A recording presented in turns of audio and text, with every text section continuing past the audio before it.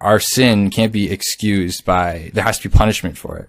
And so imagine the judge, so, we're all there for murder. Imagine the judge said, hey, I'm going to take the death sentence for you guys. Like, that's crazy.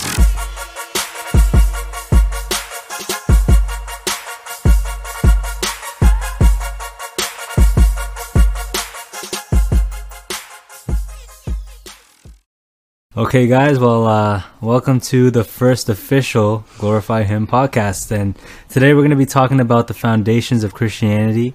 We're excited to dive into scripture, share our personal views, perspectives, insights, etc. So let's just quickly reintroduce ourselves as the crew. Cricket, why don't you go first real quick, and then we'll get started. Yeah, I'm Cricket. I'm Seth. I'm Ethan. And I'm Kiefer, and Seth is going to open up in prayer, and we're going to get right into it, guys. So glad you can be here with us. All right, let's do it. Dear Heavenly Father, Lord Jesus, Holy Spirit, Lord God, we just come before you, Lord, and just give you thanks and praise, Lord God, for another day today.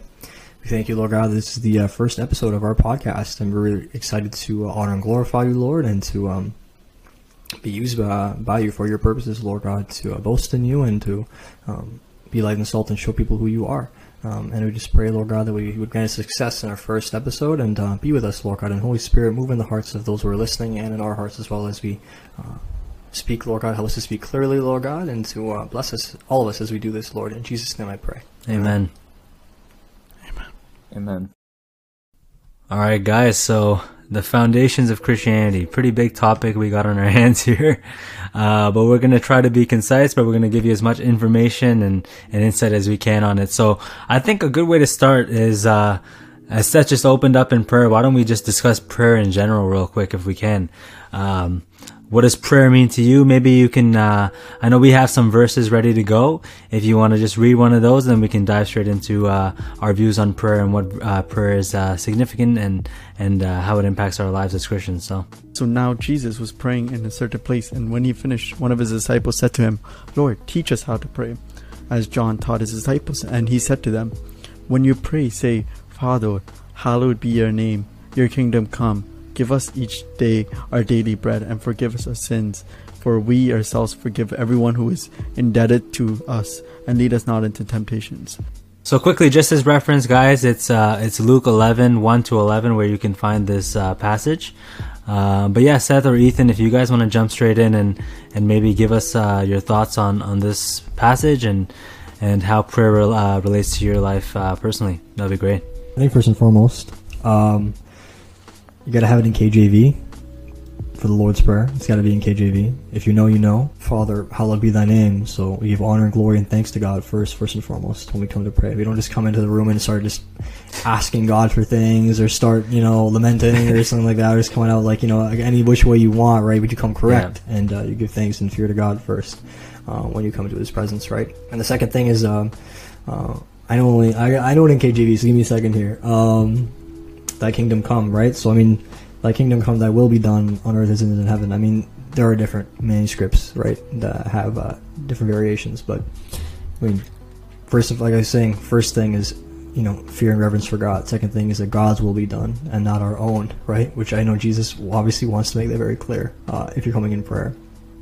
I was just going to say, it's I've always understood this passage, well, not always, for a while now, it's really a model of how to pray. It's not that we were supposed to just simply recite this, not that it can't be recited, but that this is a model for us on how to pray, that we should like Seth was getting at first, we should start with praising God, and I think it's a good idea to always think about when you go to prayer, don't just start by asking for things. Sometimes it's okay to start that. Sometimes you want your prayers to be very natural, but I think it's a good practice to start with reminding ourselves of who God is, and his character. And I think this prayer kind of sets that up by thinking about his name and his kingdom first. And then when it says give us our daily bread, that kind of reminds me of we want to be, Cricket said providence, but it also reminds me we want to depend on God. And I think prayer really should have a great emphasis on just depending on God, because Jesus himself was completely depending on the Father, and he set the example for us in his life, not just in this way this prayer is set up, but just in the way he lived his life. And another thing I find really cool with this prayer, the thing with the forgiveness part, it's not that we're asking for forgiveness so that we can be make sure we feel secure that we're saved. Like once you're saved, you're saved. Like I think this prayer, like it's important to recognize that. I like this analogy. It's described to me as like when you ask for forgiveness after you're saved, you're making sure things are good with your Father. When you first get saved, you're making sure you're getting, like, you know, the judge is saying you're clear of the penalty that you deserve for your sins. And like I find that like in this prayer, it's kind of emphasizing that idea of like you want things to be good with your Father because it's a relationship, right? So I think there's a really nice emphasis here on even on this relationship in this prayer, and that like we want our prayers to be personal. So yeah, those are some thoughts on this passage. It's really, really good. There's something that I continue to struggle with. This prayer is a hard thing for me personally, because it's like you're communicating with God and he's not actually here. Like I understand he's present with us everywhere we go, but it's like it's different when you're talking to someone like I'm a friend like Kiefer or Seth or Ethan versus talking to someone that you can't physically be there, or like that's there. So I wanted to emphasize that. Like I think it is hard. Like I'm not trying to say praying's easy and like you can do it and stuff. It's difficult, and I experience that every day, and I'm trying to work on my best. But also it opens that relationship with God within like me and Jesus and the Holy Spirit, and right. So I think it opens with the relationship when the veil was torn open when Jesus died on the cross, right? So I think that it opened our relationship with him to have a personal communal stuff with him. Like we can share our feelings, our thoughts, like anything. He wants us to be open, vulnerable, and all of that. But yeah, I just wanted to add something quick. But yeah. No, I think that's a good point you raised, because you know, like I think prayer is a little underestimated or even not talked about enough in another sense. I think people think it just, you know, like when we say prayer, it's like, okay, like you're talking to God, of course, but the fact that you mentioned that sometimes prayer isn't easy for a lot of people, right? It could be, for example, like you said, sometimes it's hard because it's not like I'm sitting right in front of you and we're having a conversation like that, right? Or it could be based on circumstance. If you're feeling a little dry in a season and you're having a hard time coming before God and being transparent. But you know, when I go back and I look at the Lord's Prayer, it's I really, really like how he opens with "Hallowed be your name," because I think it shows reverence for God, and I think that's something we don't do enough, to be honest with you. I think like of course we're supposed to come just as we are, right? But I think we're supposed to have this reverence before God, that, you know, we are giving our best version of ourselves to him. And not only that, I really like how it says, you know, give us each day our daily bread. You know, I think that represents being content and humble in what God is providing for you. You know what I mean? And each day giving thanks for what he's given you, because, you know, sometimes we get ahead of ourselves and we list off a certain thing like God's just a genie in a bottle and he has to fulfill all these wants, not even needs of ours. You know what I mean? So I think it's a great example we can constantly look back to. And I wanted to pose the question to you three and say, what has prayer done for you personally in your lives? You know what I mean? Like, do you feel like it's transforming you when you pray? Do you think it's absolutely necessary to communicate verbally? Like what do you think prayer is to you, and how has it impacted you in your walk with God? Yeah, prayer is, I mean, you can't do anything without prayer, honestly. Jesus was a man of prayer, lived on his knees, really. And we get that example from Scripture. He always made time to pray, always. Even when he was tired, exhausted, he was working the entire day, he made time to pray. Early hours in the morning, and late in the night, always he made time. And he was always asking his disciples for time alone, to go and pray by himself, always. You know, one verse now, I forgot it now, I should have thought about it, when he says, you know, shut the door behind you and pray to your Father in secret, and he will hear you, and he will, you know, reward you, right? And I think honestly for me, there's lots of aspects of the Christian life and relationship with God that are amazing, but for me, I think my favorite thing every day is my personal alone time with God and Scripture reading and prayer. Especially prayer is probably my favorite. There is something very, very special about that quiet time where you just feel even in turmoil, you feel at peace in God to just come into His presence and pray. And that's something definitely that is given by God as a gift directly, our relationship with Him, that I can pray and outpour everything that's burdening me and lay it at His feet. I mean, you have to ask God. You have to ask God for everything. There's nothing you can supply yourself. Like you were saying, I think it's really intentional. And that when Jesus says that, give us daily bread. I mean, for one, when Jesus says that, people don't live by bread alone, but every word that comes from God's mouth. So I think it's asking for the word of God. It's asking to be satisfied and content in what you have, and it's asking for what you need. That God, just give me what I need for today, whatever that is that I need. Not, I need a Beamer and I need a Benz and I need that promotion at work, but it's like, give me my daily bread, like what I need, give it to me. Yep. And also says, our Father knows our needs before we even ask, right? Good point. Yeah. I think for prayer is prayer is literally you literally have direct access to asking and telling God literally anything. That Jesus says, move mountains, or even when He's casting out demons, He's saying that some demons only by prayer, right? You cast it out. So it's literally you can, anything in life, literally anything, you get on your knees and you ask God to do it, and if it's His will, He'll do it. That's crazy.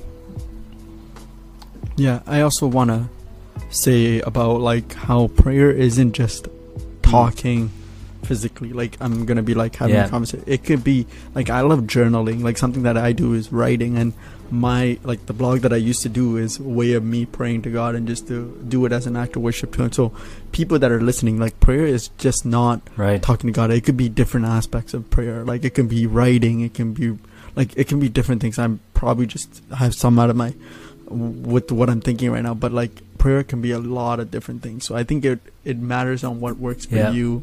I think that's a great point, because that's just one that when we use the word worship, a lot of time people think, okay, music, you know what I mean, and they confine worship to one aspect, and okay, no, that's not what worship is. That's an aspect of worship, but that's not embodying worship. Worship is so much more than that, and so is prayer, right? I think you embody a state of prayer in everything you do throughout your walk, throughout your day. It could be just meditating on the Word of God. It could be having a conversation out loud. It could be doing the dishes and your heart is just worshiping and praying to God in that state. You know what I mean? And I liked what Seth said as well, because I think he's describing a certain intimacy. You know what I mean? Having that alone time is so important, because all the lights are off. For example, no one's around. It's just you and God. You know what I mean? You and your Creator, and having that intimacy and going in that intimacy and relationship is so important. So I just wanted to say that. But Ethan, yeah, man, jump in and what is prayer to you? One thing that really just jumps out at me is the past year, actually, I've gotten into freestyling, but it actually, you guys don't even know this yet, but it actually started from a place of prayer. I started freestyling because it was a new way for me to communicate with God. A way for me to express myself, because I feel there was too much repression in my life, and it was a way for me to get my emotions out, and it's been amazing. It's been definitely a very transforming experience. I freestyle now more than just prayers, but typically it comes from that place of communicating with God or glorifying God, and it's been amazing, really, just having that freedom just to do it through kind of music like that. But I think it's so beautiful how, just like you guys have been getting at, just the many different ways you can communicate with God.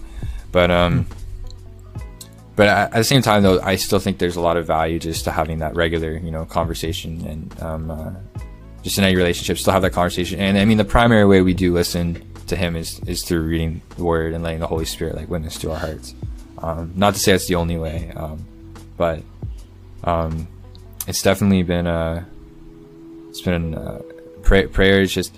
It's something I've also been starting to realize too, is that it's just that emphasis on a relationship. I think for too long in my life I was kind of lacking that.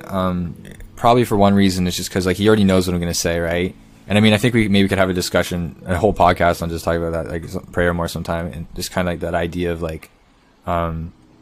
really do think that our prayers do affect God. Although He knows what we'll say, our prayers will influence God. And if we depend on Him and we have humble hearts. and he wants us to ask, and the Bible completely encourages us to ask, and he's a good father who gives generously.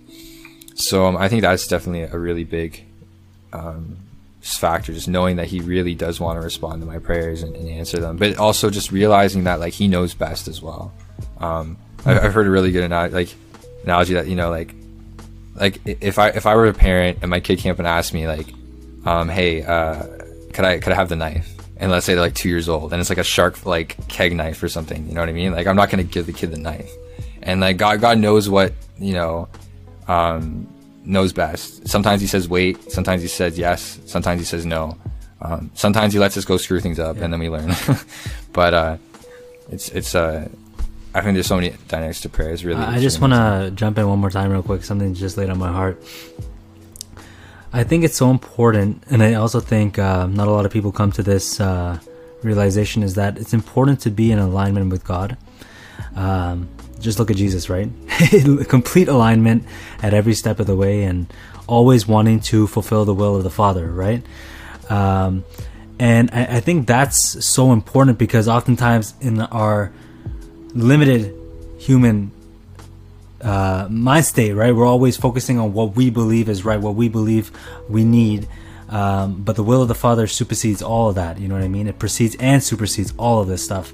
And I think being in alignment with God kind of gives you that notion that, okay, I know what I should be praying for.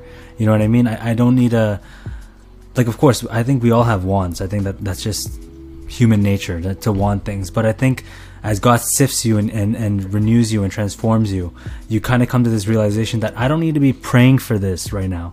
Like, this is not what God wants me to pray for. And I've been coming to that realization a lot for myself, right? It's like, I shouldn't be praying for this. This is not this is not God's will for me. Let me focus on God's will, and that may transpire in me. You know what I mean? So that's my personal thing. So I'm not pushing that on anyone else. I'm not trying to impose you, but when I pray, I personally stay away from my wants. You know what I mean? I always stay away from my wants, and I always focus on the will of the Father, because I just think that's what I need to do in my stage of life, is just fully rely and trust God through prayer, and just, you know, I'm seeking truly the kingdom of God first, not that all else is added, but trusting that God gives me what I need, right? Yeah, I completely agree with you, and I think that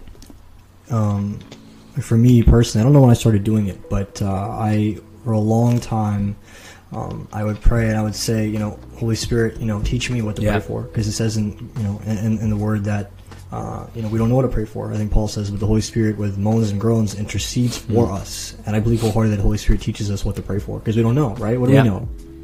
And I think you're right that it's so important to be anchored in Christ and anchored in God's Word, and that for that to be your frame of reference, what you need to pray for. Like, yes, obviously I'm discerning what's going on in my life, and I need to pray for priorities.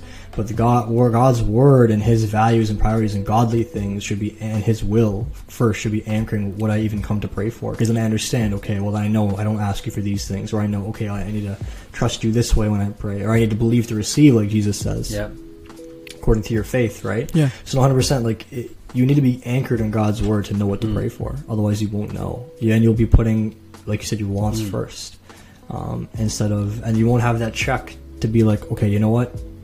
And I agree with you. Like, recently too, I've been getting checked on that too. You know, praying for things where I really realize, you know, I really shouldn't be praying for this. This is not the priority in our relationship with God right now, and this isn't what I know. This is not what He wants first. So no, yeah, I feel you. If you just like, for people, I think also it's important to know about prayers. That, like you said, some people struggle with prayer. For some people, scripture reading comes easily. For some people, prayer comes easily, and usually they switch off one or the other. And it's a process of getting good at being consistent with both. Yeah, a verse comes to my mind regarding all this is 1 John 2:6 is, whoever claims to live in Him must walk as He did, must walk in His footsteps. And I feel like we are called to walk in Jesus' footsteps. Prayer, scripture reading, all of that. And if we look at Jesus' life carefully, He withdrew amongst the crowd to go pray. You know, He withdrew morning, evening. He withdrew a lot of times, that's all I can say. And He took time to pray. So that should be a 100%. Priority in our life. And I feel like oftentimes it's not taken as seriously, but 100%. It should be taken seriously. And I think, like we talked about scripture reading, and I think it's our next point. Smooth transition. I like it. Like, I think that's another important. Yeah. And Yeah. I think that's another big one too, right? Like, the Bible is authoritative word of God, and it's a revelation, and 100% inspired and truth. God used humans to write it. God used people like you and me to write it. 2 Timothy 3:16. All scripture is breathed out by God and profitable for teaching, for reproof, for correction, and for training in righteousness. I mean, the other one that comes to mind too, I should have wrote it down, man. The word of God. 2 Peter 1:21. Is that the one? Word of God is alive, sharper than any two-edged sword, cutting between joint and marrow. I think is that Hebrews? Exposing your soul, right? Yeah, that's Hebrew somewhere. Yeah, that one is too. It's like literally it's your first defense and your weapon, also your Klingon comfort to get through life. And like Jesus says that people don't live by bread. When he's getting tempted, people don't live by bread alone, but every word that comes from God's mouth. You don't know how to live and do anything without God's word. It's your anchor to the ground, keeping you in check, right? And even when we're looking at Old Testament, we're looking at David in his Psalms, where he says, Lord, I delight in your law, and I meditate on it day and night. When God is first forming the covenant, and he's telling people, put it on your forehead, keep it on your wrist, put it on your door, right? He's talking about the law. You need to be like, it doesn't mean it literally in that sense. It means that it needs to be on your person at all times. You are meditating, thinking about it, teaching your children it, and staying in it, that you don't deviate and fall away. Also that passage in Hebrews, it's literally like a sword that convicts people into the ground and that brings them to their knees in humility when we read it and we see ourselves and we're like, what the heck? Yeah. And that we're sinners, right? And I also think that in terms of, Krika was saying too, it's the, because people get it twisted sometimes with God's word, how important it is. It's literally completely authoritative for the way we live our lives and the way we do literally anything. Like, we have to be in submission to it, right? And like Krika was saying, it's absolutely insane. It's not magic, but it's supernaturally inspired by the Holy Spirit. Through fallible men, God's produced an infallible message. And in the words of humans, literally, right? When Moses is writing, it's in his words, but God has wholly inspired it to be perfect and infallible. And, we use those words a lot. I think it's important to say, that God's word is infallible and inerrant. There's no mistakes, no errors, and everything that it affirms, everything that it claims is 100% true as it says it is. Spelling errors that has nothing to do with it being God's wholly inspired word. I think it's brought God joy and pleasure to use us and use prophets as an office to give them the responsibility to and the privilege of writing it down themselves and guiding that process. And it's incredible, really. God's wholly inspired words. When I came to faith, I'm reading it and I'm like, this is the most amazing thing I've read in my entire life, because it's literally history, right? It's literally the history of God's interaction with man, his intention in creating creation in the first place. It exposes who men are, like who we are as sinners and people made in God's image, and it shows God's glorious character over time with his chosen people and their interactions, their personal relationship with him, and just everything culminating to Jesus, and also 2,000 years later now till now. And it's crazy. It's a narrative. The Bible is a story. It's a narrative that's being told from beginning to end, where there is a clear head point, an objective. And it's absolutely insane, like it says, and it's unfortunately it's been downplayed, I think, in a lot of circles these days, especially when it comes to the Old Testament, right? That it's not, with the rise of lots of more like liberal ideas of scripture and things like that, and it's become tragic, I think, and that it is not being revered to the level that it needs to be, where God literally says, in Revelation, you change this, you get a curse, right? Because this is literally your life bread, and you cannot live without it. So it is the best-selling book for a reason, right? But even I was thinking, it's so crazy, it's holy inspiration, is that I've heard testimonies, people just have a little strip, have just a little passage, have a little thing. They don't even have the entire thing, but they're still being convicted or God's using it to bring them to faith through even just portions. You could have a Bible that's been corrupted, and the content has been changed, but even if a little sliver of that has not been changed, God can still use that for his glory, because it's wholly inspired. And it's crazy is that you cannot make it unholy inspired, even if you change 50% of the content, which is nuts. right? So I heard this testimony. There's this guy in Vietnam. It was during the Vietnam War, and he was working at a military base, and he was cleaning the latrine, right? And I guess the commander there, or whatever his name is, I don't know military titles, he was using the Bible, scripture, as his toilet paper, and like little strips. And this guy who was cleaning the latrine, he was put on that duty one day, and he was not Christian. And he picked it up and he read it. And I forgot the verse that he read, but it had to do completely with the situation, and it convicted him so hard and gave him hope. Because I think he was, I can't remember now, I think he was thinking about dying, right? And then he went back the next day and he asked, hey, can I clean the latrine again? And they were like, what? Like, okay. And he would go every day and he would clean off the verses. He would clean it off with water and stuff like that, and he would collect them and he would read them. The scripture, and it just goes to show little strips, and he's coming to faith, and he was saved, and he ended up coming to Canada and everything. So it's you can't stop it from being holy inspired. Even if you chop it into little bits, it's still holy inspired. So yeah, what I was gonna say is about, like, I think you touched upon this Seth, about like the temptation part, right? Like we're tempted left, right, and center. That's all I can say. We're always tempted in this world, right? Like, and I think scripture is there to lead us not into temptation, because he puts it on our hearts. He puts this verse on our hearts and be like, you shouldn't be tempted, because this verse tells exactly why you shouldn't be tempted. And I think he puts it on his hearts in the right time at the right place.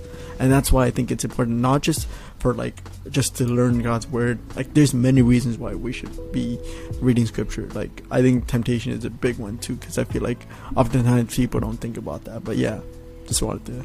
Ethan, what about you, bro? What are your thoughts on scripture, and why did you give us some insight on that one? Yeah, I'll give some thoughts. Yeah, just a small contemplation. That's just crazy. Like, using the Bible as toilet paper, and it still finds a way. Yeah, there you go. Did not expect that from the story, I'll be honest. Yeah, it's so good. Yeah, no, for real. Yeah, I mean, like, honestly, like, the Bible is actually a masterpiece. Like, I know Steph briefly mentions narrative, but like the different kinds of like literary genres that are in the Bible.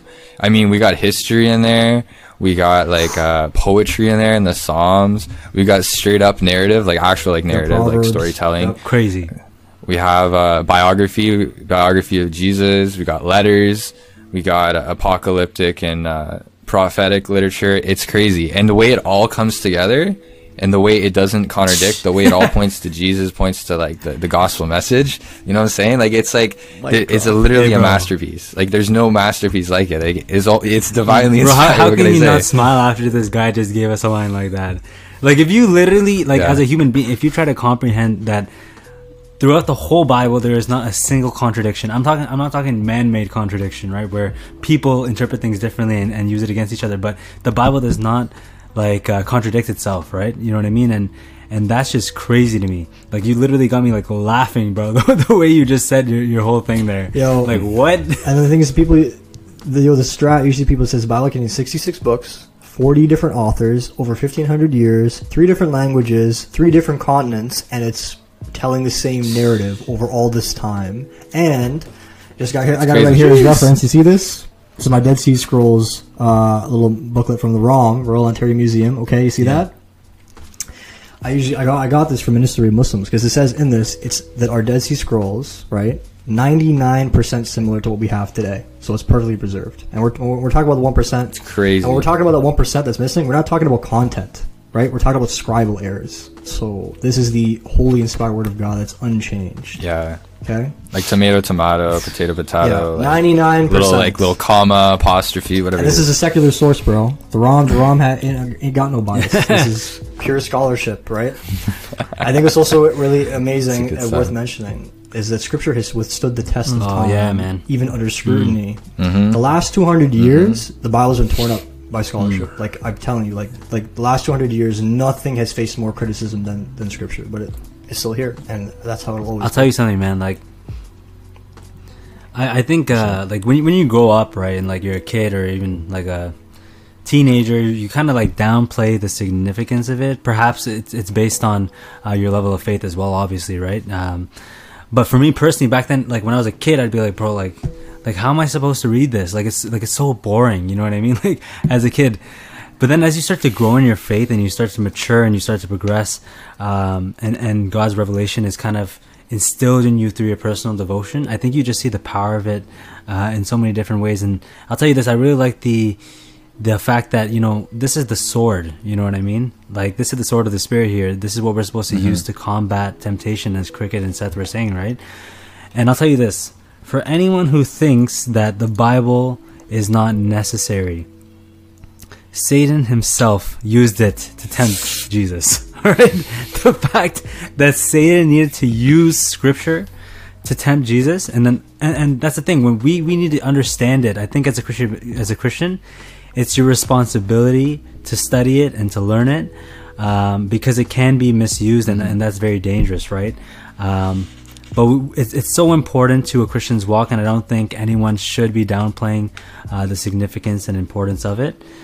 Not only that, I think any man who tries to do that is dishonoring God in a way, you know what I mean? I think we have to focus on how important the Bible is to the Christian walk. I think Seth is having a little technical difficulty here, but so we're gonna actually talk about something important and a core to our faith is the gospel, the good news, right? So I'm gonna actually explain to you what I think the gospel is, and then I'm gonna have everybody else explain to them what they think the gospel is as well, because I feel like it's important to share what we think. And I think, first of all, the gospel is a convicting and not condemning, and the gospel is a gospel of love. One of my favorite books in the Bible is John, and the Gospel of John emphasizes love, and I feel like that's why it draws me to it, and I feel like that's what drew me to Christ, is his love for me and his willingness to die on the cross for me and for my sins. So anyone can jump in on what they think the gospel is, and we can also share about what is the gospel in general. I think, Ethan, do you want to share about what the gospel in general is? Yeah. Like, so, I mean, the gospel, it really just starts with this idea, like, there's God, right? Before anything's created, there's God.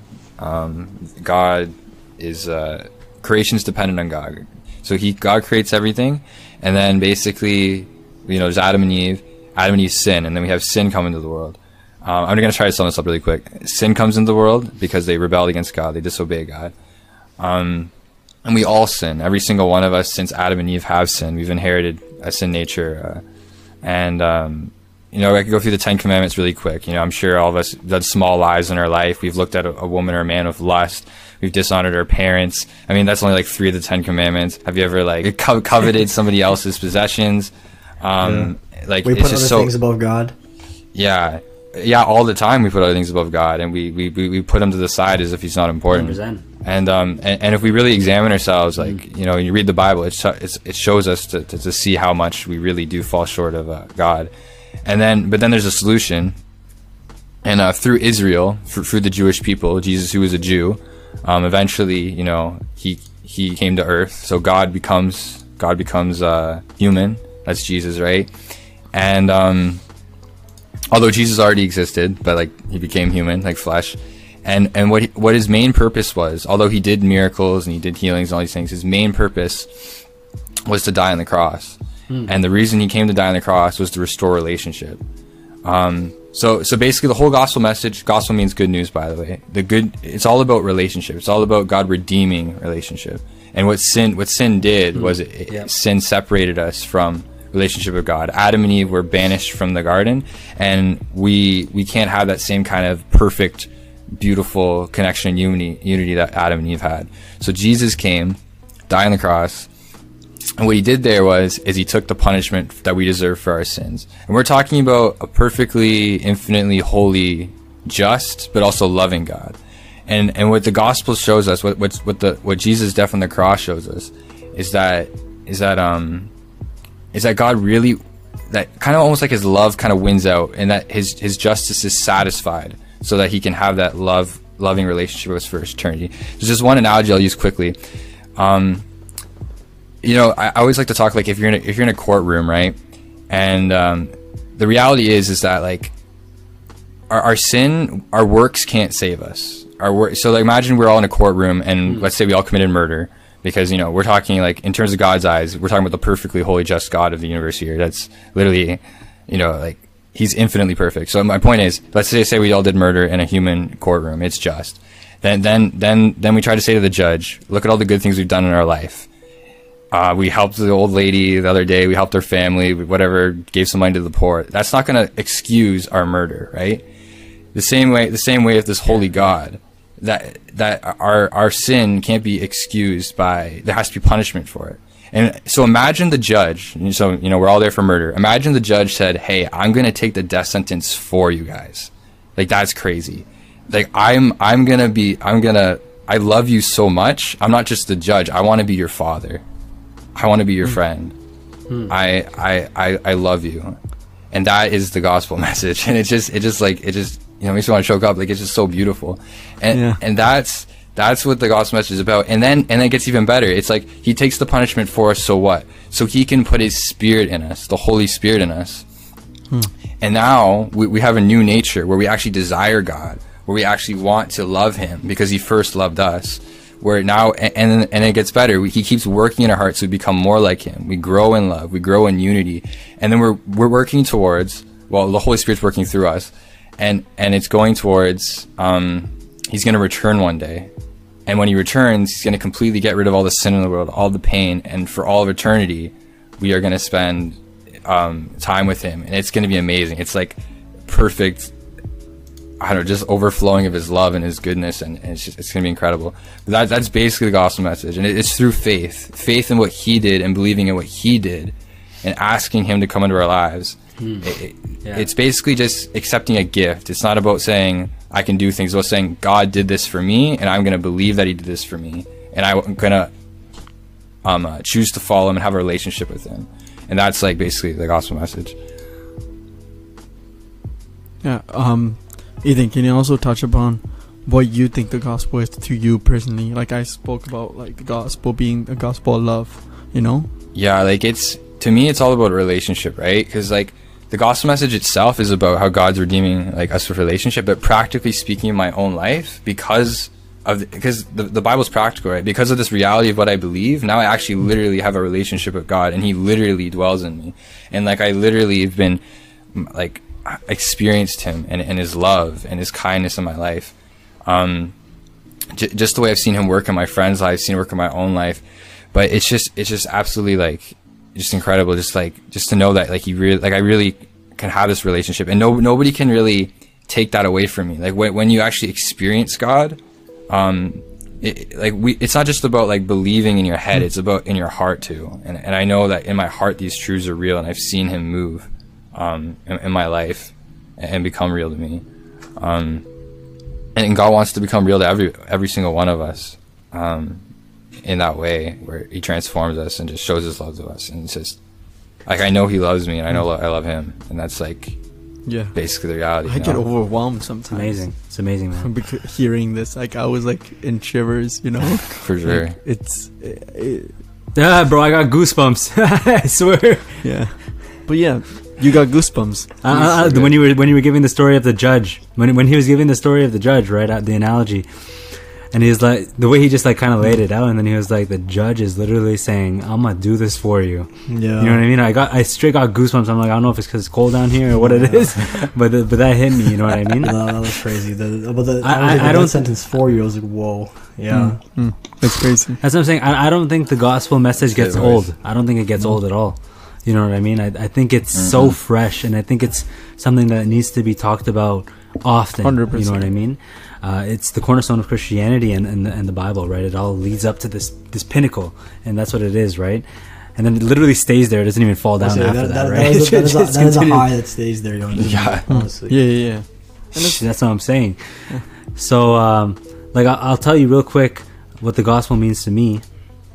It's like, I don't know. I think the gospel's like it continues to grow in me. You know what I mean? I think I wrote a paper last semester on putting on the new self in Colossians, and Colossians holds true to be my favorite book right now that I continuously go back to.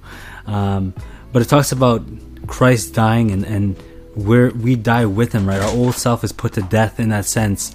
And if we have been raised with Christ through his resurrection, we have to put on our new self, right? And I think that's the gospel message for me, is that, you know what, I was dead in my trespasses, I was dead in my sin. But because of Jesus, because of him dying, I put to death my old self, my sinful nature. And because of him, I'm able to put on that new self where everything I do, no pun intended, is to glorify him. You know what I mean? So that's the gospel message to me. And I think it's, it just continues to grow in me each day. And bro, I'm telling you, that analogy, I may have to steal that one. If someone asks me to kind of explain it to them, that's a really good one, because it hit home for me too, right? I'm just thinking, like, bro, like I've done so much bad. Like, haven't we all? I can't even put it into words, like what we've done. Like I'm sure all of us have just fallen into sin continuously. Yeah. And like he's just redeemed us. You know what I mean? Redemption, restoration, and that's what the gospel message is to me. We're 100%. so. I think I got that analogy. Oh, it's quickly say. I think I got that analogy from Ray Comfort. I think that's what I got. Yeah, it's a good channel, pretty good channel to check out. Straight if you shout want to out. understand the gospel and even share your faith. Ray Comfort. Straight shout out. They didn't sponsor us. Straight shout out. I was just gonna say, like, we're so undeserving of this, Yes, but sir. he still did it for us, and we're so unworthy of it, but he still did it for us. Like, I can go on and on about this, like how undeserving That's of what I'm saying. this we are, but like honestly, like I begin to cry when I hear his love and experience his love, because his love is that great, and it's, I think he himself and his love is far, it's not comprehensible, because it exceeds it, because I feel like we experience it, but I feel like words can't say it, man. That's all I can. And men and women. Yeah, but Seth, can you? Yeah. How about you, Seth? Jeez, bro. Yeah, I think when I think about the gospel, I love Paul's words. It's for those who are perishing, the cross is foolishness. For those who are being saved, it's the very power of God. So whenever I think of the gospel, I think of it as it is the saving power of God. First the 100%. Jew and then to the Gentile, right? And also, when Paul is like, I imagine when he's writing these verses, he's freaking like yelling or something. He's like, when he's like, I preach Christ crucified. The Gentiles call me foolish, and the Jews are chasing after signs, right? Like, it's just, I don't even know, bro. Like, when I think about the gospel, I just get like really fiery. For me, I feel like righteous anger, in my heart. Like, I really want to start like screaming on the side of the road or something, and just like yelling about how Christ is crucified and risen the third day in victory. Like, I really get that zeal and passion and fire to want to start yelling about it, and I just feel empowered to talk about it. Really, I mean, for me, it's like, yeah, bro, it's literally the saving power of God. It literally is the power to stop people from doing evil.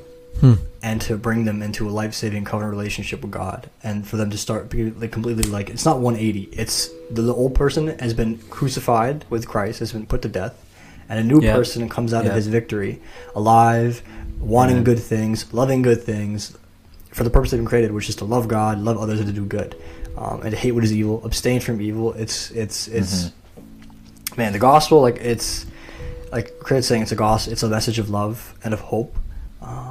And of joy, of excitement, and of power, and it's real, it's raw, it's uncut, unfiltered. It's not pretty in that sense. That it's literally like what God chose to do for men, because it was His will that He wanted to make us, and He knew what He would have to do if He wanted to have us, and He did it. And it's like, it's like Ethan was saying, like the example of the core is really good, where, we've all sinned and fall short of the glory of God and done evil, wicked things. And because God is infinitely holy and He's a just and righteous God, He doesn't just, He's just going to forgive us. Like, there has to be accountability. There has to be, there has to be, like, God says there's no forgiveness of sin without the shedding of blood. And what He means by that is not that there has to be actual blood, but there has to be justice, there has to be righteousness, there has to be judgment. And you can't just walk away scot-free without somebody paying. And thank God that Christ paid for us. He lives a sin, like Ethan was saying, God comes in flesh, incarnate, because only He is holy and sinless and perfect. And because He is holy and sinless and perfect, and He has never sinned, He lived a life of perfect faithfulness to God, perfect faithfulness to the Father, fulfilling the law, only doing what is good, doing it to the max, doing all the things that we could not do, right? He becomes a man, he becomes flesh, and he faces all the trials and temptations that we do, yet he did not sin. And because of that, he becomes a perfect sacrifice for sin. And when he goes to the cross, God puts the full wrath of everything, or all the punishment that we would receive, on Christ instead. We call that penal substitutionary atonement, that he takes our place. Like, you know, the other part of that analogy with the judge thing is that, you know, if the judge pays your fine, you can go, right? And if the judge is paying and if the judge is putting you on the stand, and you're saying, well, you know, I see all these charges laid against me for lying, cheating, stealing, being prideful, being vain, being conceited, you know, being lustful, hating people, hurting people. You know, give me some others, you know, like, you know, stealing, whatever it is, and murdering, you know, and all these different things. And it's like, yeah, I see all these charges, but, you know, I'm a good person, you know, like you said, like I helped this old lady cross the street today.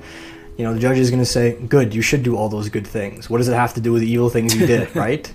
Right? Yeah, for sure, like, bro. God has made you to do good things. Yeah, you don't get a pat on the back for doing what you're made to do. You know, it pleases God, for sure. but you're not doing him a favor, right? By doing good, right? For sure. So you are being, and the judge will say, you know, great, you should do all those things anyway. You're being held accountable for all these things, right? You were judged for your sin, right?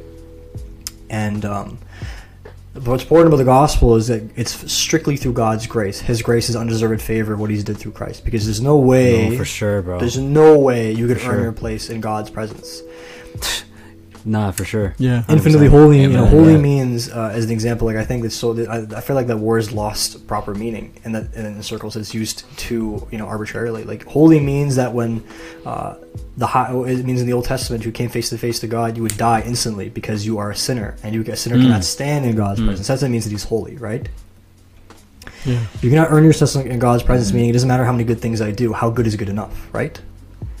Yeah, no, for Biblically, sure. good doesn't mean that I help sure. my mom take out the trash. Good means that I get like, and you know, Ray Comfort uses this too. That good means morally perfect in the dictionary, Webster's dictionary, right? So only God is morally perfect. So how are you going to measure up to God's standard? How good is good enough? Yep. If you are weighed on the things that you've done on the last day of Judgment Day, maybe you would have you know, thousands of good things and millions, maybe billions, honestly, of sins piled up against you.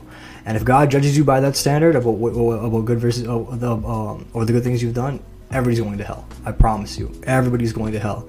Nobody will have, and everybody can, and you know, and everybody knows that because they know themselves that we've done so many evil, wicked things. There's no way the good could ever measure up. We'd be damned. You know, for sure. And I think as you like talk about it, right, it's like firing me up because, like, no offense to anyone out there, but who created this idea that we can work and do things to attain something that God has paid for? You know what I mean? Like it's by God's grace and mercy that we're saved. Like like I can't comprehend it in my mind. Like it bothers me to think that through our checklist and through religion like that we're going to attain God's perfect gift of salvation. Well, this is exactly why. Through believing in His Son. Yeah, well, this is exactly why. It literally bothers me. Like it keeps me up at night. I'm thinking to myself, I'm like, bro, like who came up with this idea that, like, what? Like it makes no sense, bro. To be honest, though, hey, bro. No. Okay. To be honest, though, it's a sin problem. It's all of us humans. All of us have a tendency to, because of our insecurity. I feel like as humans, we're very insecure because of our tendency. We want to look at other people and compare ourselves. Like, how am I better than this person? And that makes us feel. Our working is trying to make us feel better about ourselves. Because I think deep down internally, there's this our spirit knows that we aren't good enough for God, and we don't want to accept that reality. So. And I think you know, I Kiefer coming out with that passion. At the same time, though, I gotta have some sympathy because you're all of us, though, like we have that tendency, right, where it's so easy to compare or even put religious standards on ourselves and on others. That'd be a great podcast, just talking about hypocrisy, religiousism, just trying to working, trying to you know, all those kind of things, But no, I totally get the idea, though. Like, it is so stupid, though. You're right, Kiefer, in another sense. Like, it's also, at one level, it's like, I understand, but at the other level, you're right. That's what I'm saying. That's exactly what I'm saying. God makes it so obvious to us, right? But it's like, It sounds Well, too good to be true, but it it's is like too- so it is it's too so good. good. It It is is so true. right? And the reality here is like it should make you mad because Exactly every right, single yeah. other ideology and religion on earth has a works system, right? And this is exactly why this stupid nonsense that all religions is the same is so foolish, because actually it's only Christianity that has this concept that you are saved through grace by faith, and there's literally nothing you can do about it. If God chose not to reach out his arm, you're damned, you're done, it's over, right? So, like Ethan said, it's a pride issue, it's a sin issue, that we're prideful. We don't want to admit that we need a savior, or that we need help, or that we're not enough. We want to earn our way ourselves. And the Jews struggled with this too in Jesus' time when he was rebuking the Pharisees. They wanted to be made. They wanted to be made right by the law, right? And same thing happens in the book of Galatians. Paul is addressing a group of people who are trying to go back to the law, who want to be made right by the law, and are trying to add that to Christ's completed work, which is a big no-no. And that is that is adding to the gospel, which is going to incur God's anger, right? So it's also really important to know too, like you're saying, we have a comparison standard that. I mean, first of all, just to echo Kiefer's point, it's foolish to think we can earn ourselves in God's presence. He's infinitely holy and infinitely good, and he's never done anything wrong. How are you ever going to be good enough? It's impossible. Christ had to be good enough for you. It says you're made right by his righteousness, or you're made right by God, right? And I think also, and when it comes to this, like the comparative thing, people always say, if we're talking about, God's condemnation, the fact that we're sinners who deserve to go to hell, people usually be like, well, I haven't killed anybody. Like, I'm not Hitler, right? That's usually what Hitler always comes with the conversation. But what's so interesting is that Hitler is not the standard. They always go to the opposite direction. They go to the worst person they can think of. Well, actually, God is the standard, and that's the best possible standard. So they always go to the worst thing ever. Let me think of the worst person possible that I'm definitely better than, right? Quote, air quotes. Where in reality, they're thinking the wrong way. If you are a born, regenerated mind, you're born again in God, and you know who God is, you understand that actually He's the bar, He's the standard, and it's about not being good enough, not about being not as bad as somebody else. And in that department, we're all not doing so great, right? So I think what's amazing about the gospel too is that when you look at it, it makes everything else look like a joke when you compare it to other things. When you look at it compared to other belief systems, when you compare Jesus and the cross to other ideologies and other things in this world, it literally makes it makes you stand back and be like, wow, like this is crazy. Like it's a human mind cannot conceive this and make it up. Like it's insane, right? It's just, it is the saving power of God, right? Yeah. And if you haven't, and what's so crazy about the gospel too is that it's the way God has made the saving message for all people, because that's what it is. It's for all people. There's no other way to be saved. Is that children can understand, people in different countries all over the world in different languages can understand. They can all understand this very simple way. I mean, when Paul preaches it in Acts 17, he's preaching to the Greeks. He says, okay, first and foremost, there is one God overall. He doesn't have human needs. He doesn't in a temple, right, where he has physical needs that need to be met. He's infinitely holy, and he's made you for a loving relationship with himself. But we've done all kinds of evil, wicked things that will put his condemnation, his wrath on us, so we're not deserving. We cannot measure up to the standard, and we don't have any way other than Christ of being reconciled to him, and then having our sin atoned for completely. And it's the atonement, really, is the only reason we can go to heaven, is because God has put all the punishment we would have received on Jesus, so that we can walk away scot-free. And it's his resurrection, which is really important. Well, I think is, when we talk about the gospel, and this is I've been thinking about this a lot recently, is that I typically, when I'm preaching the gospel, thinking about it, I usually leave out the end part, which is weird. Because when Jesus is preaching the gospel, it's called the gospel of the kingdom, and he's talking about also the future, the kingdom he will establish, and the eternal life that you will either be raised to, right? Why the resurrection is so important is it's the pinnacle object of our faith. That event is contingent on everything else happening as well. That's the hope of glory. That's the hope. Only because Christ is resurrected on the third day is our faith confirmed that everything in Scripture is true, that everything that happened is true. That is the focal point for everything else, that we believe everything else because of what Christ did. And only because he's resurrected on the third day in victory is our sin atoned for. That is a confirming event, that he is who he says he is, he did what he said he did, that there will be, also what's important too, again, like also the kingdom, and also what Paul makes clear to the Greeks in Acts 17, is that he's the first fruits of the resurrection. His resurrection proves there will be a final day of resurrection where everybody will give an account to God. That is evidence of that as well. So, I mean, the resurrection is equally important. Christ has to have victory over sin and death and the grave, and the enemy, like demons, to set us free, to purchase us by His blood. I love what it says, that it says that we were purchased and bought by God for Himself, not by gold and silver, by perishable things that decay and lose their value. By Christ's precious blood, we were purchased, ransomed, is such an important word, ransomed. That, you know, Him in place of us, we were purchased by His blood and bought by Him, to be His people, to be a holy nation, to be His prized possession, to be the bride of Christ, to be holy and set apart from, to now, okay, I think I can stop here. Sorry, I'm going in here. Yeah. Sorry, I just wanted to. You're chilling. I just wanted to talk about the resurrection. Just going off. It's important that Christ is alive, because that's what our faith is. Hope is completely on. Right, there is no atonement and all these different things. If God doesn't confirm that Christ is who He says He is by that event, right? So, yeah. Sorry.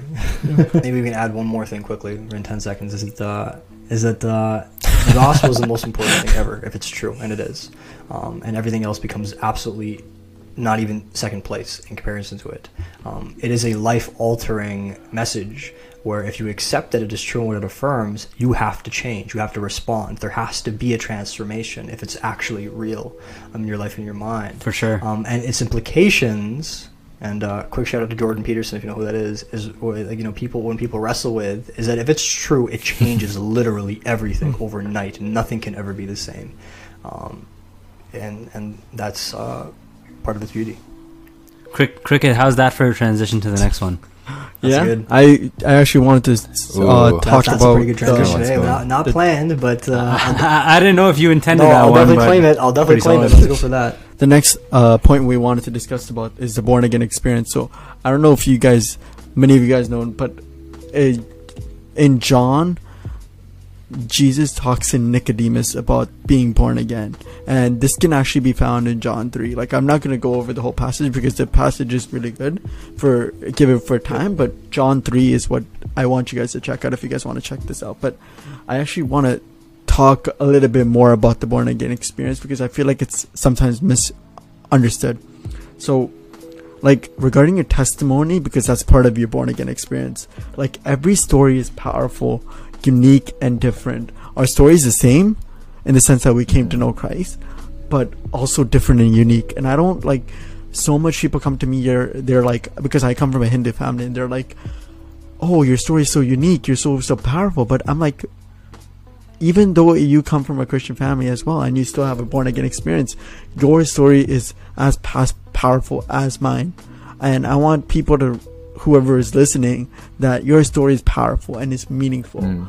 And the other one would be, like, when we're baptized as a baby, or whoever is baptized as a baby, I wasn't, it's not a born again experience. I'm sorry for those who thought it was, but it's not a born again experience, because I would replace the word baptism in, like, baby baptism with baby dedication. You're dedicating the baby to the Lord.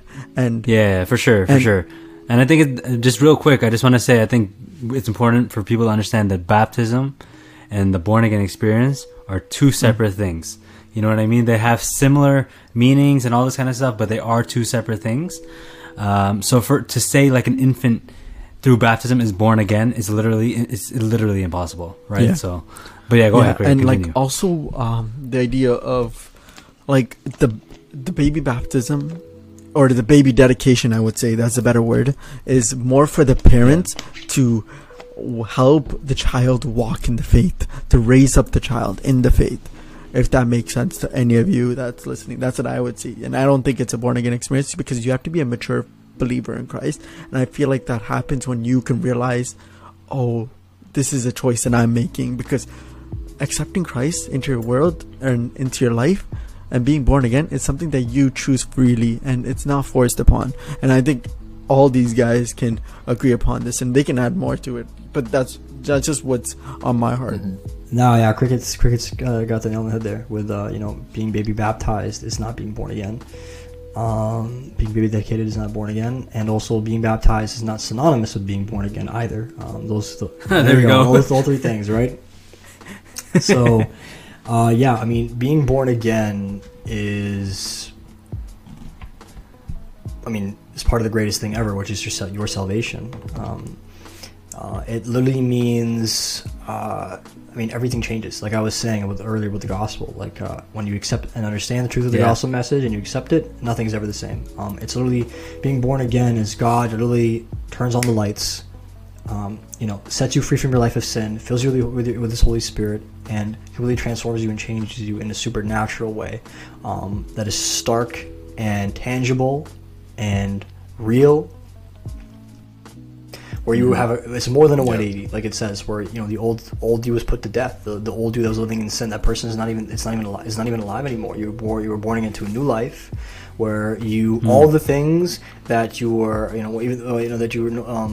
that you didn't like, that you weren't interested in, godly things, scripture, doing what is good, loving what is good, obeying God's laws, being in the right relationship with all those things that you were foreign to you, and you were when you were living in rebellion against God.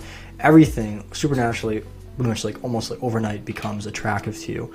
You love God. You want to obey God. You want to live for God. You want to put Him first and have Him and live a life of faithfulness for the rest of your life. You want to be with Him in heaven more than anything. You want to obey and do what He says. You want to live for His will and not for your own selfish desires. It's crazy. Like overnight, everything that God wants, you want. Everything that He hates, you hate. Everything that He desires, you desire. And you love Him more than anything. And it's literally like God rebirths your mind and your heart and your soul, and completely makes it in alignment with Him, where everything of your past life, all the sin, all the evil, all the wickedness, all of that becomes unattractive. All becomes dust and ash. You see everything worldly becoming completely unattractive and worthless in an instant. Where all those things that you were chasing after before, they have lost their shine. They're literally dust and ash. And it says that what God says, I gave you beauty for ashes, right? And and now it's like you crave, you're content and satisfied in God completely only, and the things that He brings, good godly things, like it says in Scripture.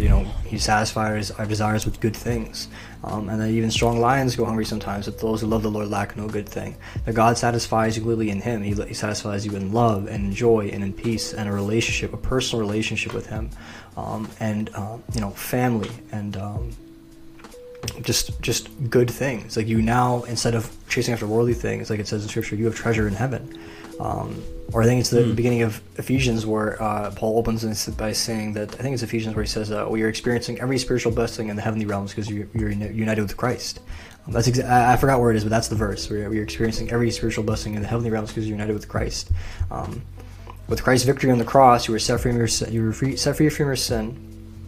Set free from the hold of demons, from the enemy. You are no longer afraid of death. You have victory over death.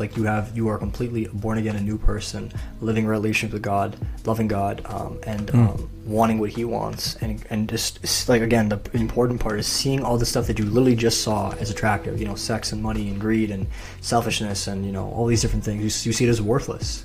It doesn't mean anything. It's literally like dust and ash, and these things are unattractive and don't mean anything to me, and I hate them. I don't want them. I'm running the opposite direction now. I'm going towards God. Even though my body's decaying, my soul, my mind, and my heart are alive, and they're going towards God more and more every day. It's also an exponential thing. It's not just a one-time thing. You're exponentially gaining speed, chasing after God more and more, falling in love with Him more and more, becoming more godly, being sanctified, like we call it. That God over time is convicting you more and more of your sin, taking it out, refining you like gold, and by fire, right? Changing you, making you more like Him. And less like yourself. So it is a one-time event, but also a lifelong. I mean, the mark of being born again is living a fruitful life for the rest of your entire life. Constantly bearing fruit in a relationship with God shows that you were really born again, because you were constantly moving forward in a relationship with God and bearing fruit that everybody can see that, okay, he is bearing fruit in his relationship. He or she is bearing relationship and they're bearing fruit in the relationship with God, and is becoming more like Him. I mean, I think there's a million things I could say. What I will say to end off, though, is that it's impossible to explain to non-believers. I think almost, because it's so. Hey, bro, Nicodemus even had trouble understanding it. He did. I mean, like, what is it? What do you mean? I have to go back into my mother's womb? Yeah. Yeah, just something quick. Yeah, you definitely said a really lot of great points there, Seth. I feel like if I could just maybe clarify a couple things. So basically what you did is you talked about being born again, but then you started talking about sanctification, right? And what you were saying is because like, you know, for those listening, sanctification is becoming more like Christ, like God working our hearts to make us become more like him. And like what happens when you're born again, like I completely agree, it's a stark change in your life. There's this complete contrast where it's a 180 change. But the reality is though is that we still struggle against sin, and you know, Paul acknowledges that there's still sin in us. I think where the sin resides, you know, is in our bodies and our minds, but like in our spirit. I mean, that's we can get a big discussion about this later, you know, the difference between spirit and soul, but like in our spirit, you know, I think it's like, you know, that's what's perfect, and that's what's united with Christ, and we're seated in heavenly places. Another thing too is once you're born again, I also believe in eternal security. I mean, that can be another discussion for another time, but the reality is we still do struggle against sin, and we do have a responsibility in our relationship with God. So like once you're born again, then we're talking about sanctification. Then we're talking about like, well, now it's between you. You have a responsibility to get closer and closer to God, and to let Him work in your life.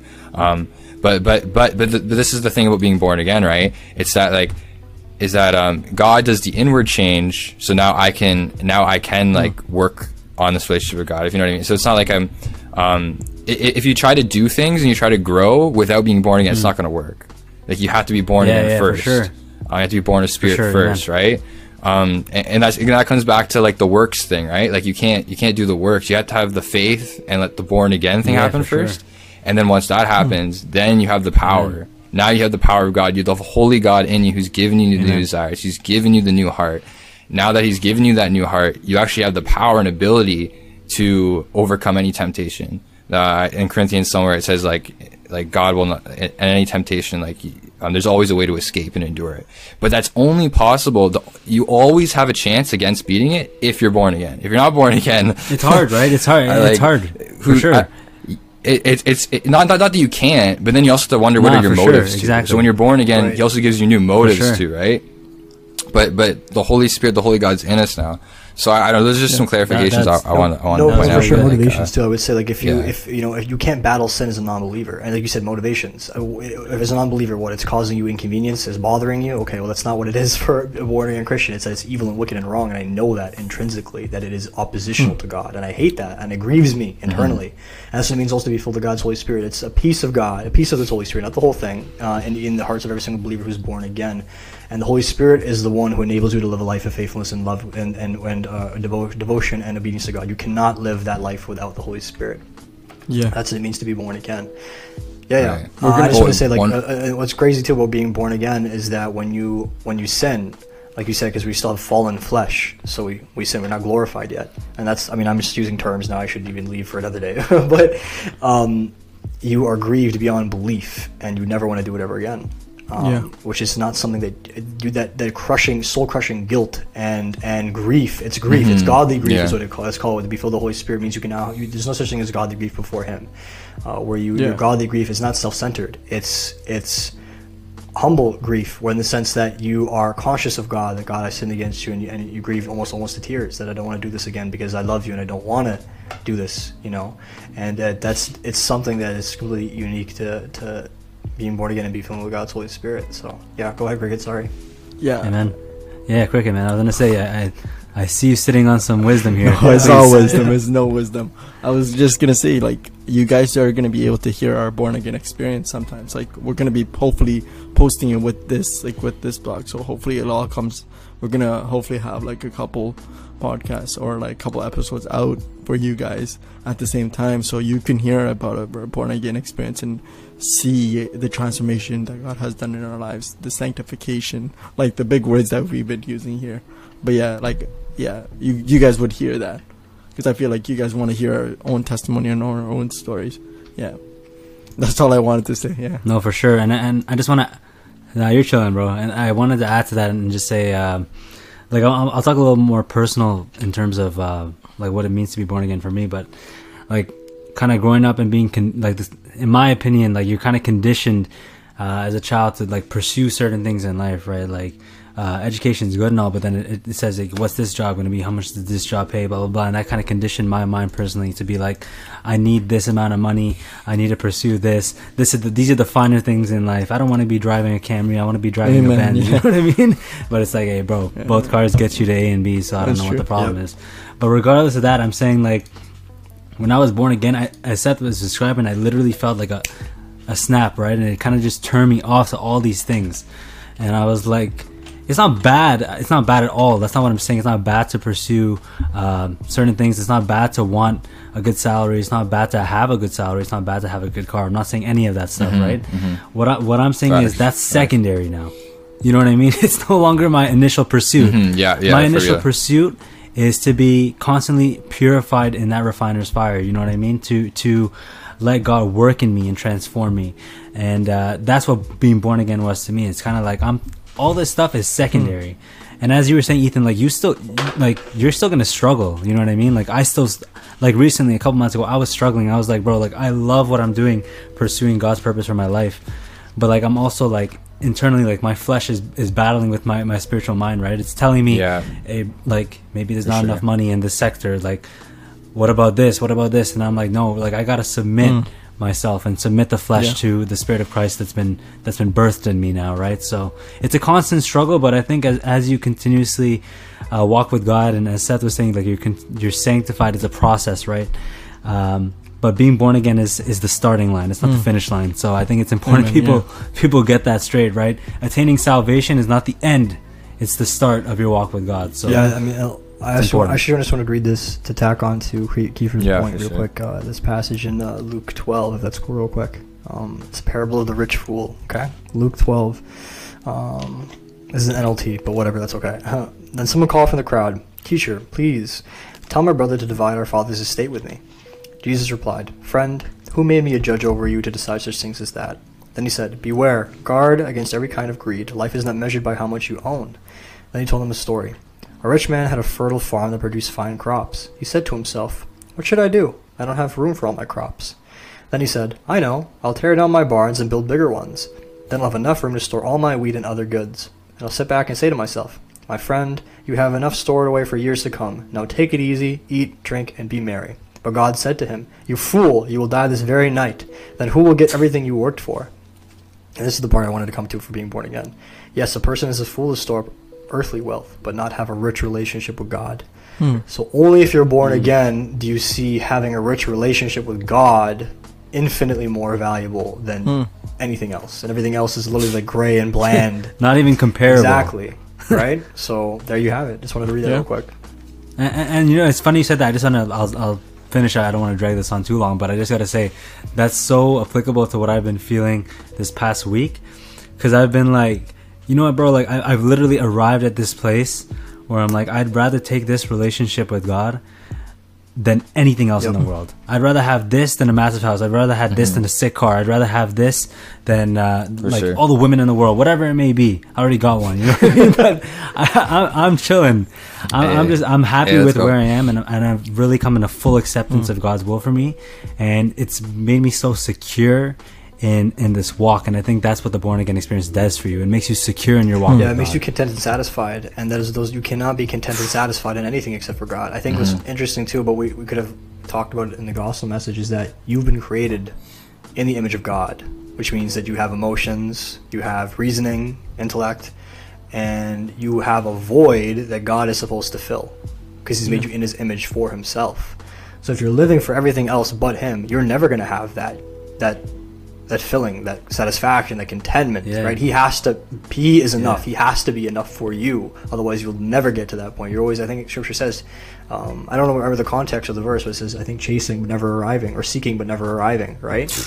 That's what it is for worldly things, seeking but never getting there. And I think for me, it's like, I'm not going to do this today, but, you know, I was a huge musclehead, right? Just in the gym every day. It's never good enough. Never. As long as I reach that next goal, okay, now it's on to the next one. Now it's on the next one, next one, next one. I look in the mirror, I'm not happy. Even though you can, like, you know, this thing, huge thing. Again, mental illness, a different day, but body dysmorphia, right? Man's be huge, massive. Look in the mirror and will see themselves as skinny and weak and be depressed and torn over about it. It's never good enough. Anyway. Cricket. I think, say something, bro. No, you were talking about made in God image, and I feel like that's a good transition to, like, if we're going to Genesis, right? Like, why did all this happen? Like, why are we so, you know? Y'all are killing it with the transitions right now. This guy definitely waited on that. He was like, yo, I'm like, you know. He's like, hey, light bulb. But yeah, Kiefer, do you want to actually talk about, like, original sin? Like, why are we so corrupt? Like, what happened? Like, where did it begin, you know? Hey, for those of you who don't know, Cricket often calls other people Kiefer, and he calls me Seth. So I think he No. may have wanted to talk to someone else here because I was actually meaning I'm you not even this time. sure. I was 'cause I actually know meaning you. It was between. Oh, okay. But no, I want to hand it over. I think Ethan and It was totally me. Ethan and Seth, one of you two are they're really gifted with kind of explaining these concepts, and then I'll definitely jump in later. But if one of you want to grab the mic and take it away with this concept. Original sin. Okay, so not that was weird, bro. My bad. Okay. Okay, sorry. No, yeah. Okay, so original sin. I think where I want to start with this is that when God creates, everything is good. Okay. When God creates in the Genesis narrative, the biblical narrative, He says good. I think it's six times, and then the seventh day when He creates, no, sorry, my bad. He says good 5 times, and on the sixth day when He creates man, He says very good. Okay. So there is no corruption, no decay, no death, nothing, no disease, no natural disaster, no stars blowing up billions of light years away from us. Like, everything is good. Everything is perfect and in His image, and not perfect, sorry, my bad. Everything is good and in the way that He wants it to be. So evil, suffering, decay, death, disease, all these different things, these are all a result of original sin, or the fall as we call it, okay? So God creates everything in His image, everything He makes by His hands is good. There is no evil or anything at this point. How could it be? Everything God makes is good by His handiwork. And usually when we're talking about sin, or we're talking about evil, sorry, it's really important to define it really properly. In our theology, we would call it a privation of good. What that means is that it is an absence of good. It's not a created thing by itself. In the same way that heat, so that cold is not created. It's an absence of heat. Heat is molecules, moving around together really fast, and cold is them not moving at all or moving slowly. So that's not something by itself. It's just an absence of something. Or, for example, light and darkness. Darkness is the absence of light. It's not something on itself in that sense. It's an absence of light, right? So in the same way, evil is an absence or a privation of good. And this is just to say that God is holy and blameless in His creation. Everything He's made by His hands is good. Why would He make anything deficient? Everything is A-okay. So in the garden, everything is fantastic. And then when Adam and Eve rebel against God and they sin against Him, they in the garden when they're deceived by the serpent, right, by Satan, and they choose to define define good and evil for themselves at the tree. They sin against God by defying His command. Then that's original sin. Sin and death and decay and everything entered into the world. Disease, evil and suffering, our predisposition, as we call it, our predisposition as well entered the world of wanting to sin more than wanting to do good. We call that, you can call it our sin nature. Whereas that we are now, every single person after Adam and Eve now, we are all predisposed to wanting to do evil things, to wanting to, and to living in sin, which is why you have to be set free by Christ, why you have to be born again, because you are not in that framework anymore that God made you in, where you want a relationship with God, where you understand God, where you obey God because you trust Him. Now everything is all out of whack, which is why everything in the world is in turmoil.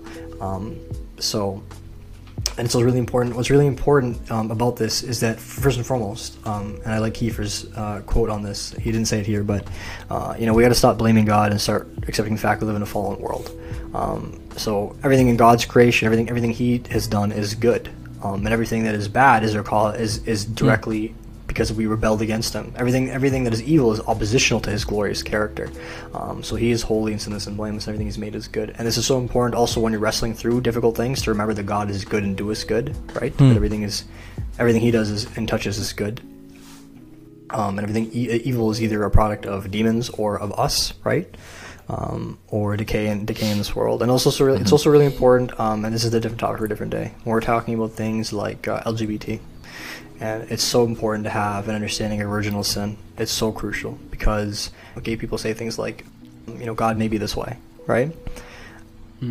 And what's important about original sin is that the only people that God made directly by His hands are Adam and Eve. He has not made anybody else by His hands, because His command in the garden was be fruitful and multiply. So He has made the system that natural reproduction is, producing kids by, right? So, and that is his will for us to subdue the earth and fill it, like he told Adam and Eve, right? For man, that's his command. So we are made by natural process, right? Obviously God is willing, right, things to continue. If you're alive, it's because God willed it to be so.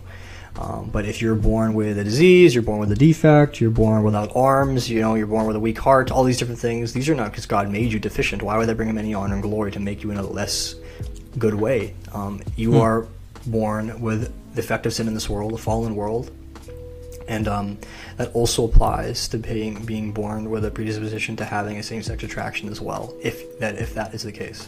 So that's just a quick sidebar as just a quick example of why it's so important to understand original sin, because your theology can be all out of whack. This is what we were talking about in the intro video as well, that this is a worldview. So if you don't understand the worldview of original sin, nothing around you is going to make sense, or you're going to be missing things, and it's going to cause problems in your understanding and in your relationship with God. That's all I have to say. Yeah. Like you talked about suffering, and I actually wanted to touch upon this. The idea of suffering, and I think more goodness comes out of the suffering than the suffering itself, and I'm pretty sure a lot of these guys agree with the same thing. And I feel like God can use us in any situation he puts us in, and more greater good would come out of that. I just wanted to talk about that, but that was just on my heart because I'm passionate about that topic. About people think that they might not be, but I think we might not see it, but he's still doing work, we might not hear it, but he's still doing work, right? And like how do we know what's happening with COVID? Like, because we're in COVID season, like we're beautiful topic. But like anywhere else in the world, like we might know what's happening in Canada, but we don't know what's happening in like the US or like every corners of the world, that's a really good point, Cricket. I really love that. Like it's like David says, if I talk about your good deeds, I'll never come to the end of them. So I mean, we emotionally let sin and evil affect us more. So we let those things affect us more, so they're more forefront in our mind. We get more angry and more consumed about those things. But God is definitely doing more good, and there is suffering, and that's saying something, because we acknowledge the suffering more. If we're being honest, we do. We see it, and it bothers us more. It goes to the forefront of our more. It consumes our minds more, right? But I like your point, Cricket. God, if you believe in God that He's alive, that means that He is doing infinitely more good, which is insane, because we're never going to see it and be able to account for it all. Yeah, and when He returns, and then when we're glorified, man, it's all gonna make sense. Then it's gonna be like crazy. Yeah. But we definitely need more positive outlooks in like this life. But like our ultimate hope is in to come, where we know that all things will be worked. That's like Romans 8:28. He works all things together for the good of those who love Him, and it's gonna be incredible. Like we definitely got to have a podcast talking just about His return, just about like glorification, just about. That's heaven. Was that pun intended? Glorify Him. It's always pun intended. But yeah, I think you guys explained it really well. It's just funny. Like I always try. My personal view on the Bible is that I always find it applicable to me. Right, when you start to study the Bible and really devote yourself to it, you kind of see that the Spirit of God manifested in you, and the Scripture kind of reveals itself to you. So when I look at like Adam and Eve's sin, and I look at myself, and then you guys talked about the born again experience as well, right? I kind of look back at the times where I looked forward. My natural inclination was to sin, right? I wanted to do all these sinful deeds. I wanted to pursue all these things that oppose God. But when I was born again, and Christ redeemed me, it's kind of like I look at it all differently now, right? I look at those things and I see disgust in it, and if I fall into sin, I repent for it because I don't want to pursue that. But I think you guys summed it up well. But I think we need to take more accountability as well, right? As Seth said, I think a lot of the time we blame God, a lot of the time we blame Adam and Eve, a lot of the time we blame even Satan, you know what I mean? But sometimes we need to take accountability for what's going on within us, and really check ourselves and subject our flesh to the Christ in us. So that's just what I wanted to say. Like I wanted to end up on a good note because I like ending up on good notes. But Ethan, take us off with like the characteristics of God, and like we talked about it, and like we talked about His love, His genuineness, His grace. Like there's so much that we can talk about, I think it's good just to recognize that really a lot of it comes to our hearts, comes to our motives. This isn't just a simple, you do this or you do that. Like God sees our heart. God sees our motives. And I think that's a really good part of discussion. And a lot of like, like for example, like sex, it's not bad. No, it's actually beautiful. It's meant to be experienced in marriage. It's supposed to actually point us to God's love. Just like that experience. There's just so many things that are like pleasurable and good in this planet. And we take these things and we turn it into something where it's, our hearts are coming from it with the wrong angle. Our motives behind it are the wrong angle. So why are we desiring to do it in this way? It comes from that disposition where we're submitting to that sinful disposition of wanting to do it this way instead of submitting to God's way and letting Him change our hearts.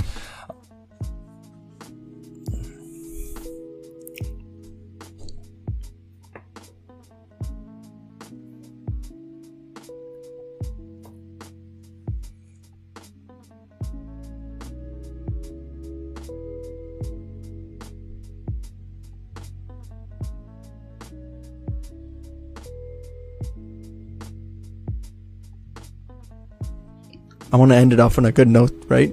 I want to talk about the characteristics of God and who God is for us. And like we talked about it, like for me, love is everything within the sense that like God's love. And I think there's so many characteristics of God that we can cover and we can go on and on. But I think Ethan's going to actually share with us some of the characteristics that, Can you take us off, Ethan? I'll start with God's characteristics, just like his moral characteristics. Like, God is love, right? I mean, that's clearly that literally is a statement in the Bible. God is love in 1 John in that book. And I mean, we even see that, and we see that expression of that through the gospel message. Like, it's not just an attribute, we see it expressed. John 3:16, for God so loved the world, he gave his one and only son, that whoever believes in him shall not perish but have everlasting life. We see that expression of that. I mean, other God's characters, we know God is just. And we can see, we've already talked about in the gospel message, he needs to punish sin because he is just. There's other characteristics like he is faithful. He is a God that even despite our sin, he continually reaches out to us. He's continually a good father that reaches out to his people and says, like, come and choose me. He's good. He's just goodness. Like, that's just an attribute. Like, overall, he's just perfect in everything. There's a unity in him, in his attributes. And I think, actually, that makes me want to transition over now. Because there's also those attributes that are kind of like transcendent. Like, sure, we as humans, we can understand justice and love, like, to a certain degree, like, in our own societies, and especially on a different level when you're born again. But, like, and even faithfulness and things like that. But there's those other attributes that our minds can't even, like, grasp hardly at all. Like, the idea of, like, God being infinitely powerful, the concept of God being everywhere at once, omnipresent, the idea that God is he's timeless, or just things like he's able to exist outside of time, and just like things like that, or exist outside of space, and or kinds of like concepts like that we'll definitely have to talk about on another podcast as well. But there are these certain attributes of God that are just that make God who he is. And it kind of brings me to another point. Like, God is spirit, right? And I think a lot of times it's very sad when people try to make remarks against God and be like, almost like kind of comparing to Greek gods, or kind of compared to certain gods where he's almost like he's like in human form. Like, God doesn't look like us. Like, God made us, and then he made himself look like us. Like, originally he was just spirit, right? And I think that's like a huge misconception. A lot of times, if like people look at Christianity, or even, it's not like the other religions where, like, we're talking about the eternal, infinite God that has no beginning and no end. And he has no beginning by necessity. Everything that has a beginning because it depends on him who has no beginning. Just like things like that, I think, because people are like, who created God? The reality is that God had no beginning. It would just be by necessity. And definitely a discussion we get into more another time. But there's just a lot of characteristics that really just, our God is set apart. Oh, that's one more thing. He's holy, right? And this in these attributes that are transcendent, he's completely set apart. And even in the attributes that we can kind of share in, like, you know, the ones of like love or justice and things like that, he is the source of love. He is the source of justice, and he is perfectly those things. And that holiness is expressed there. Holiness really meaning set apart. And we will never be the source of, you know, love, the source of goodness, and God in those senses. Although he wants us to share in those and be to really dwell in eternity. But yeah, those are some thoughts. Thank you for sharing. Yeah, like we're actually near the end of the podcast, and we don't desire it to be this long. I just want to put it up there. Like our goal is to have it max for 1 hour. For sure. If we might go to 1.5, but hopefully we're trying to cap it at 1 hour. But we did give us that room to talk more freely if you want to. I'm gonna actually end this off in prayer. Yeah. Dear Heavenly Father, just thank you for being a merciful, loving. Yeah, like honestly, words can't explain who you are and who you like. I'm just speechless in a way. But thank you for what's happening here with this podcast, and just thank you for our viewers. You know, I just pray that you just bless them, and that they would just be able to learn from this podcast, and just learn and just to understand Scripture more, and just to dive into Scripture more, and just to wanting to grow into a relationship with you, dear Lord. I just pray that we just do this as an act of worship to you, just to glorify you in all this. In Jesus' name I pray. Amen. Thank you for listening to the Glorify Him podcast. This is episode 1 on foundations. Please follow us on social media for new updates at Facebook, Instagram, and YouTube. Glorify Him podcast with no space. We have new uploads every single Saturday. God bless you, and God loves you. See you guys next time.